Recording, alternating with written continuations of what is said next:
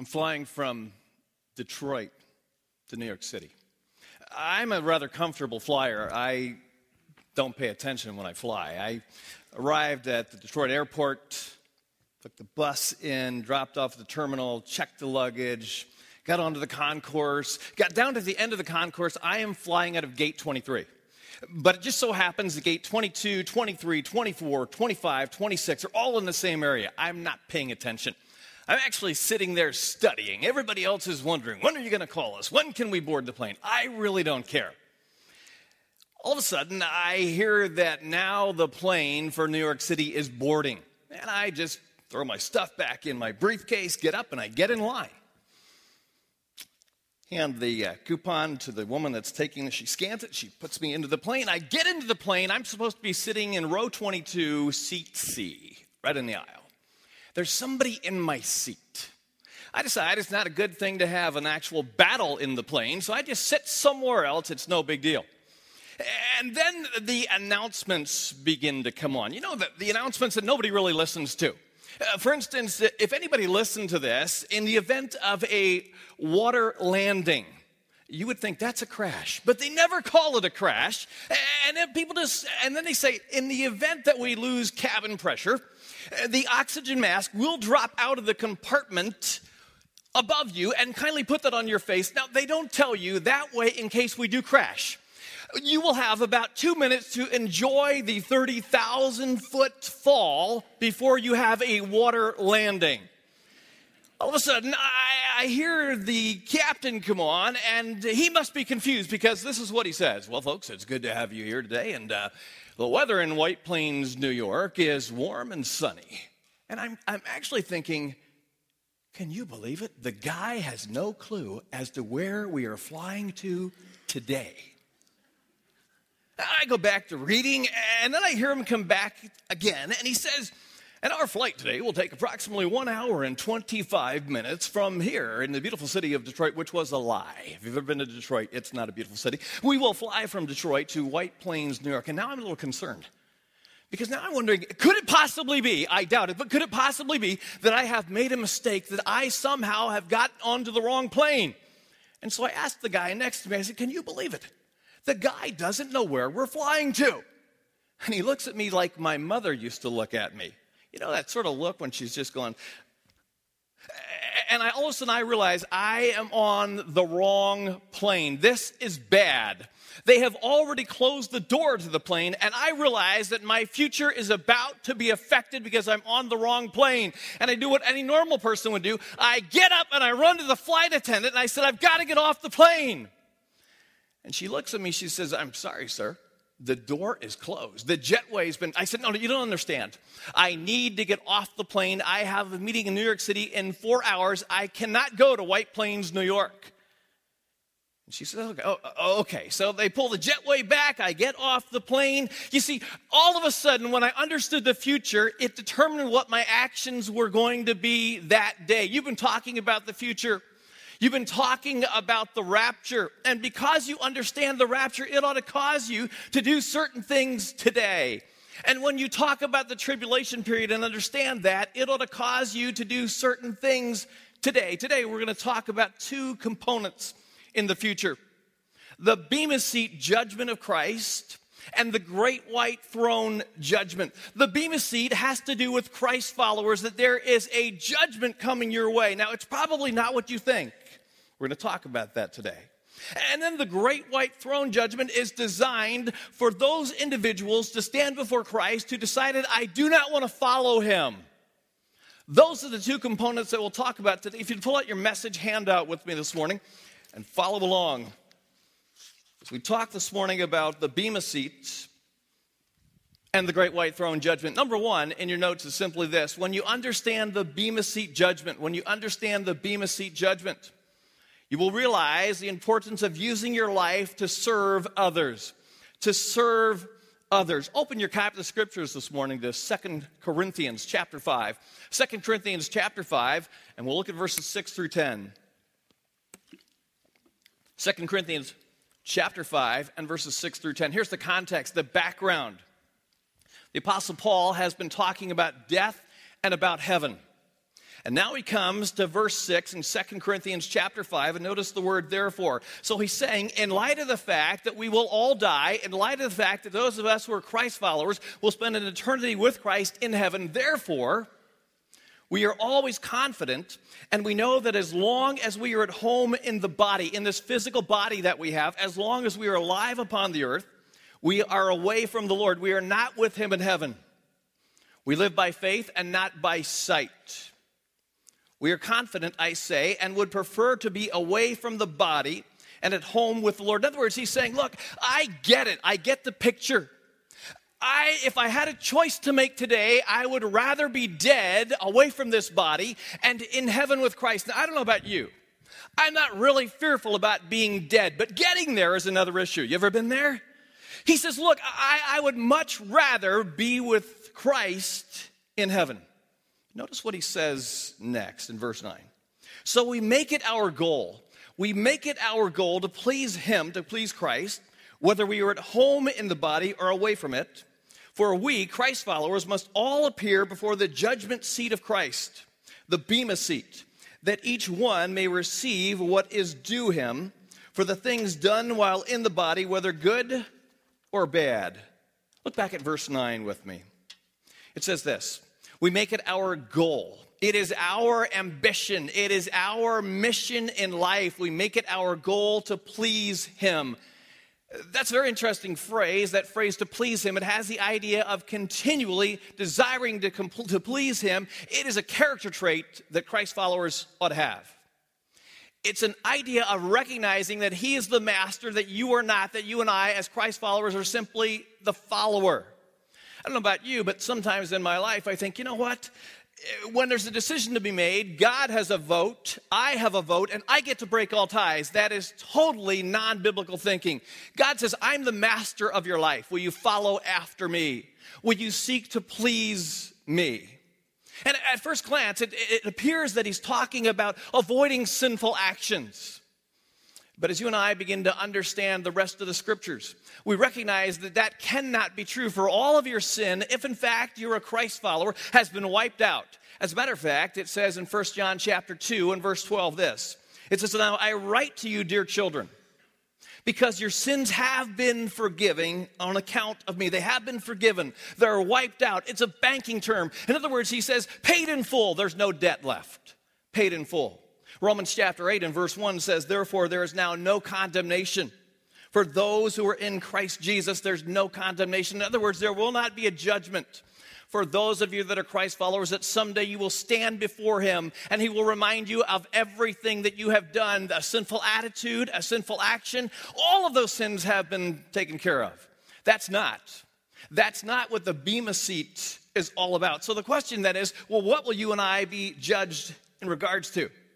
If you were in Corinth, that term bema seat would have instantly given you a picture. Because in the city of Corinth, there was every 2 years Olympic-type games known as the Isthmian Games. And what would happen, there would be an individual who would be overseeing the games, and he would sit on the bema seat. And those who participated in the games and those who won at their particular event, they would walk by the bema seat and they would be quote unquote judged. They would be rewarded for their efforts. And that is what Christ is saying to you and saying to me through the pen of the Apostle Paul. He says there will be a time. There will be a time when you will be rewarded. But the question is, what will you be rewarded for? What do you have to do in order to be rewarded? Notice what verse 10 says. For we must all appear before the judgment seat of Christ, that each one may receive what is due him for the things done while in the body, whether good or bad.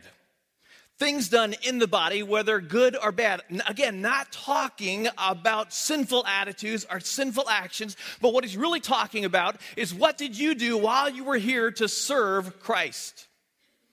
The Apostle Paul, when he wrote to Timothy in the last book that he will ever write, 2 Timothy chapter 4, verses 6 and 7 says this. For I am already being poured out like a drink offering. My life is a sacrifice. And the time has come for my departure. I am ready to die. And then he says something that you and I ought to be able to say. He says in verse 7, for I have fought the good fight. I have finished the race. I have kept the faith. I fought the good fight. I finished the race. I have kept the faith. He's referring to his actions of serving Christ. Ephesians chapter 2 and verse 10 is a very interesting passage of Scripture. Here's what it says. For we are God's workmanship, created in Christ Jesus to do good works, which God prepared in advance for us to do. We are Christ's workmanship, his special creation. We are a precious art piece, and he has created you to do good works, acts of service. I don't know about you, but how many of you are not morning people? Let me just see your hands. Be proud about that. You're just not a morning person. You wish church started about 3 in the afternoon. Because, it just takes a while to get rolling. And you wake up in the morning, and most likely your first thought when you enter into the bathroom and you look at yourself is not like, wow, today's the day I get to serve people. That's just not normal. It's just not what we do. You wake up and you think, wow, what a day. I get to go to church today. I can hardly wait to serve today. We don't do that. It is incredibly abnormal for you and for me to put others ahead of ourselves. It is incredibly supernatural. It is a God thing when you and I decide that we will serve him by serving other people. Serving people. Now, in the American church, what we've decided to do is we have honed down serving to the idea that, hey, give me an hour and a half once a week. Help on Sunday morning, help on Sunday night, lead a small group, do this, do that. It's an hour and a half, I'm done. That's not the concept. The concept is every moment of your life, you and I are to be alert and awake to the opportunities that God gives to you and to me to serve him by serving other individuals. The 12 disciples constantly argued back and forth about who would be the greatest. Remember that? And he said the greatest among you would be those who serve others. The first shall be last. Nobody goes to a line and says, I hope I get to be in the back today. Everybody wants to be in the front of the line except in church. Nobody wants to sit in the front. You and I have got to develop a mindset that says, I will serve other people because that's what God has called me to do. Paul says this in Philippians chapter 2, verse 5 through 7. He says, your attitude should be the same as that of Christ Jesus, who being in the very nature God, did not consider equality with God something to be grasped, but made himself nothing, taking the very nature of a servant, being made in human kindness. Taking the very nature of a servant. In our culture today, the word servant is an okay word. It's an acceptable word. Really, that word servant is the word slave.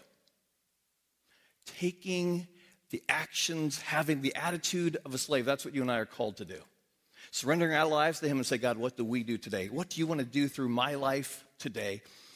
Yet you and I tend to live in a culture that is rather self-absorbed. If you and I live self-absorbed lives, which we all naturally drift toward, there will not be a lot of significance in our lives, and there certainly won't be much reward, because at the Bema seat, you and I will be rewarded for what we do in serving him.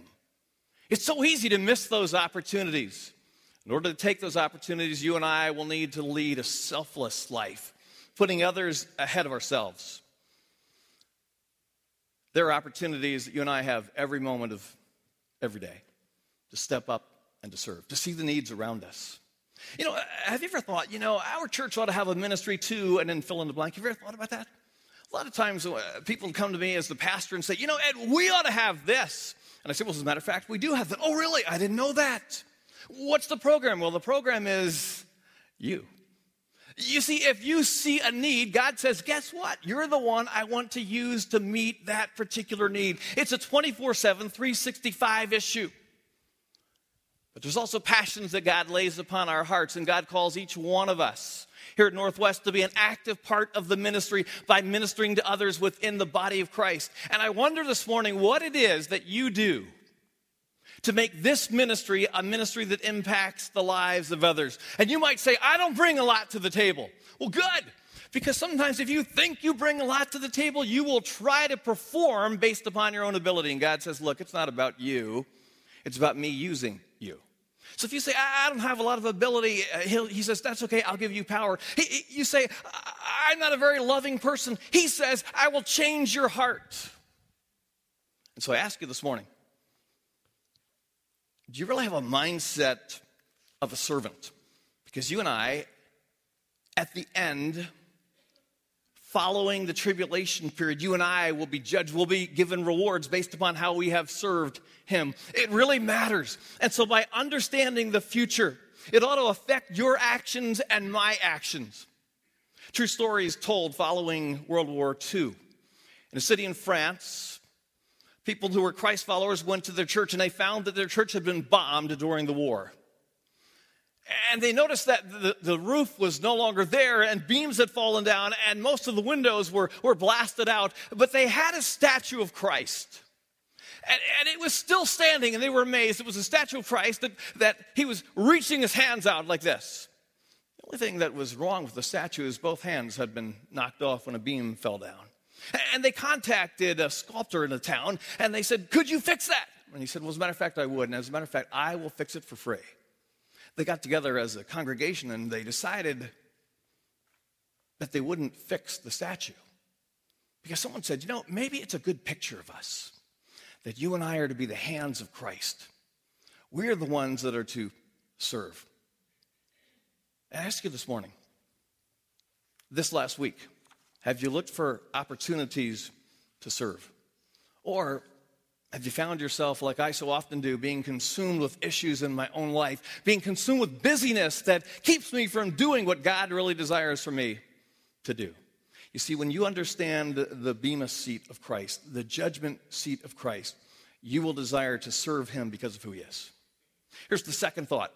Number 2 in your notes, when you understand the great white throne judgment, you will praise God for his loving mercy and grace and share it with those in your sphere of influence. You will praise God for his mercy and grace and share it with those in your sphere of influence.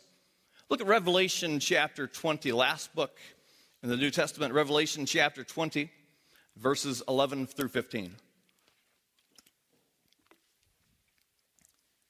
It says this. Keep in mind that this passage happens after the rapture, after the tribulation period, after the 1,000-year reign of Christ, after Satan has been cast into the lake of fire. John, the apostle, says this. Then I saw a great white throne and him who was seated upon it. The earth and sky fled from his presence, and there was no place for them. And I saw the dead, both great and small, standing before the throne, and the books were opened. Another book was opened, which is the book of life. The dead were judged according to what they had done, as recorded in the books. The sea gave up the dead, referring to the dead bodies that were in it, and death, referring to the grave, and Hades, referring to hell, gave up the dead that were in them. And each person was judged according to what he had done. Death and Hades were thrown into the lake of fire. The lake of fire is the second death. If anyone's name was not found written in the book of life, he was thrown into the lake of fire. It is the great white throne judgment. It's called great because of its vastness. Every individual who's ever lived upon the earth, who's not a Christ follower, who has not bowed down before him and said, "Yes, I will follow after you," will be judged based upon what they have done. And will find themselves severely wanting. Christ will be the one who will be seated upon that particular throne. It says in verse 11, the earth and sky fled from his presence, and there was no place for them. The earth, at a point in time in the future, will cease to exist. If you want more information about that, you can find it in 2 Peter chapter 3. 2 Peter chapter 3 will help you to understand exactly what that will look like. And then it says in verse 12 this. It says, and I saw the dead, great and small, standing before the throne, and the books were open. The books have within them all of the actions and the attitudes of individuals, and God will not grade on a curve. You see, it is the great white throne judgment, white referring to purity. The one that sits upon the throne is pure and has an exacting judgment. Then it says in the second portion of verse 12 this, another book was opened, which is the book of life, which is the book of life. Then it says the dead were judged according to what they had done as recorded in these books. You might recall that Romans chapter 6 and verse 23 says this, the wages of sin is death. If you have sinned, what you have earned is death, eternal separation from God. Good works certainly will not get you into heaven. Sinful actions will send you to hell. Ephesians chapter 2 and verse 8 and 9 says this, "For it is by grace that you have been saved through faith, and that is not from yourselves. It is a gift of God, not of works, so that no one can boast." Look at verse 13. It says, "The sea gave up the dead that were in it," referring to the bodies. Why does he use the word sea? Probably because when you and I think about dead bodies being resurrected, if you drown in the sea, in the ocean, that's going to be incredibly difficult. And so he says, even that, I will bring those bodies back and unite them with the souls that have been spending time in the temporary hell known as Hades. He says, I will bring them back. It says, "In death and Hades gave up the dead that were in them, and each person was judged according to what they had done." Hebrews chapter 9 and verse 27 says this, "Just as man is destined to die once, and after that to face judgment." There is a judgment coming for every individual that has decided not to follow after Jesus. Look at verse 14. It says, "Then death and Hades were thrown into the lake of fire." The lake of fire is the second death. There's a lot of confusion in regards to what that really means. Here's the concept. If an individual dies today who is not a Christ follower, they go to hell, commonly referred to in the New Testament as Hades. It is the temporary, horrible place of eternal punishment that ultimately everyone in hell will be cast into the lake of fire. There's a vivid picture because the lake of fire, which everyone who's not a Christ follower eventually gets cast into, the Greek word there is the word Gehenna, which refers to a valley which is southwest of Jerusalem. Anyone that was listening to John as he's writing this and speaking this, anyone that listened to Jesus when he referred to Gehenna would have instantly known what it was, because in Jesus' day, it was a garbage dump southwest of the city of Jerusalem that was constantly burning to burn the garbage. A foul odor came off of it. Maggots infested everything around it, and very often criminals who were killed would be cast into that garbage pit, which was known as Gehenna, the lake of fire. So it is a tremendous word picture that every individual would have understood when they heard Jesus refer to Gehenna, or when they read about John saying the lake of fire. Then it says in verse 15 this, if anyone's name was not found written in the book of life, he was thrown into the lake of fire. The book of life is a very interesting concept. It's a book that's like a registry. Every city in Jesus' day would have a registry. If your name was in the registry in the book for that particular city, it was a sign that you belonged there. And John is saying in the same way, there is the book of life, which refers to those individuals that are a part of following Jesus, and their ultimate place of life will be in heaven. They belong there. He says if anyone's name was not found in the book of life, they would be thrown into the lake of fire. So what does that do for you when you understand that there is a judgment coming for every individual in the world, your neighbors, your friends, your family, who do not understand who Jesus Christ is? What does that do to you? It ought to do a couple things. It ought to remind you of God's mercy for you, God's love for you, and God's grace for you. Here's what it says in Ephesians chapter 2 and verses 4 and 5. But because of his great love, referring to God, because of his great love for us, God, who is rich in mercy, made us alive with Christ. He totally transformed us. Even when we were dead in transgressions, it is by grace that you have been saved. I've been a Christ follower since 1973. I'm not nearly as old as Brian wants to think I am, but 1973 I came to know Christ. And at that point in my life, I began to understand God's grace and his mercy. I couldn't do anything. I could never be good enough to have a relationship with him. But something happens when you've been following Jesus for a long time. You tend to forget. You tend to forget how much God really loves you and what he's done for you. Do you recognize today that Jesus the Christ died for you? Not just physical death, but he took your hell upon himself and was separated from his Father for you. That's how much he loved you. He loved you in a way that no one else has ever loved you.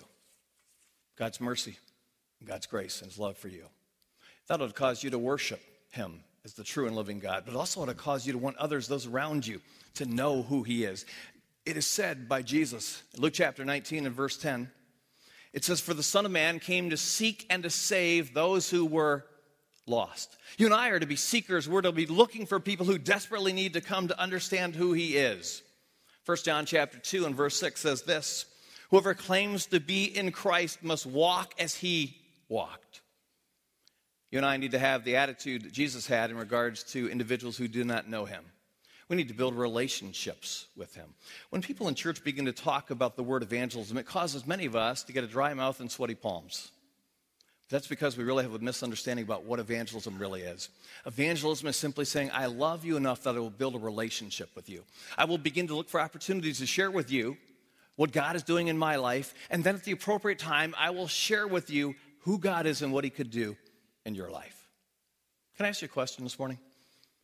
When's the last time that you intentionally built a relationship with someone who doesn't know Jesus with the idea of beginning to share with them who God is and what he's done in your life and what he ultimately could do in their life?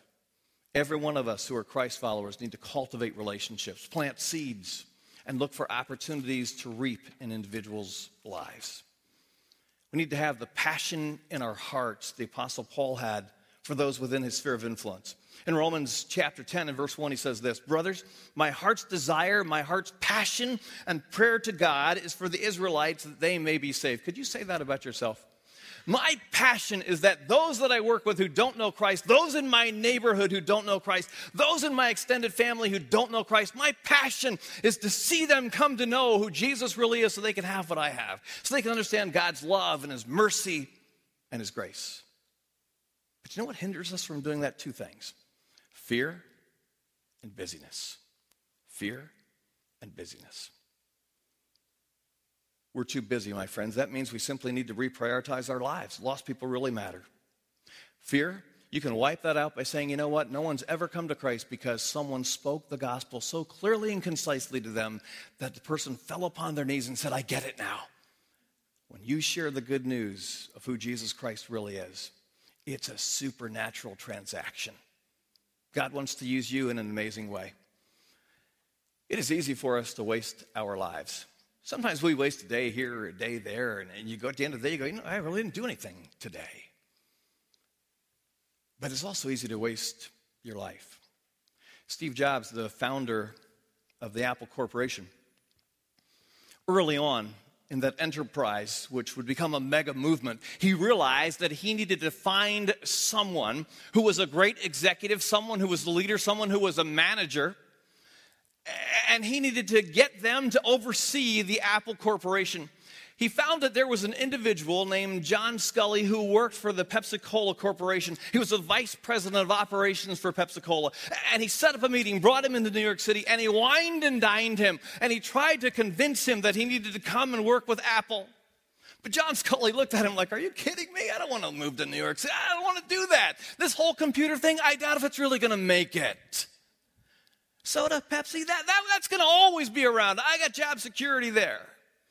And Steve Jobs took him up into a high-rise apartment that overlooks Central Park. If you've ever been to New York City, it is one of the greatest places in New York. And he said, look out there. Look at all of those people. We're going to impact those people. Still, John Sculley wasn't moved. And finally, in a moment of desperation, Steve Jobs looked at him and he said this, are you going to spend the rest of your life selling sugared water? Or do you want a chance to impact the world? That took the wind out of John Sculley's sails. And all of a sudden he realized, I'm selling sugared water. I have an opportunity to impact the world. I ask you today, when it comes to impacting lost people, are you just too busy selling sugared water? Or do you want a chance to impact the world one life at a time?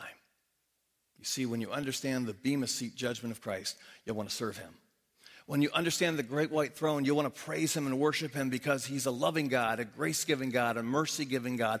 But you'll also want to impact the lives of lost people. There are empty seats in here. Have you noticed? That's a great thing. You say, how's that a great thing? Because every time you come here, these empty seats ought to remind you of who it is that God wants to sit in those seats. You've reached the 200 or 300 level of the church, and you can go, you know what, now we can coast. It's good. We've made it. We're a church. It's perfect. And God says, that's great, but I want one more person. And when you get that one more person, God says, that's really great, but I want one more person. Because as long as there are lost people around here who desperately need to understand who Jesus is, you ought to be on a mission to impact the lives of people. Don't waste your life selling sugared water.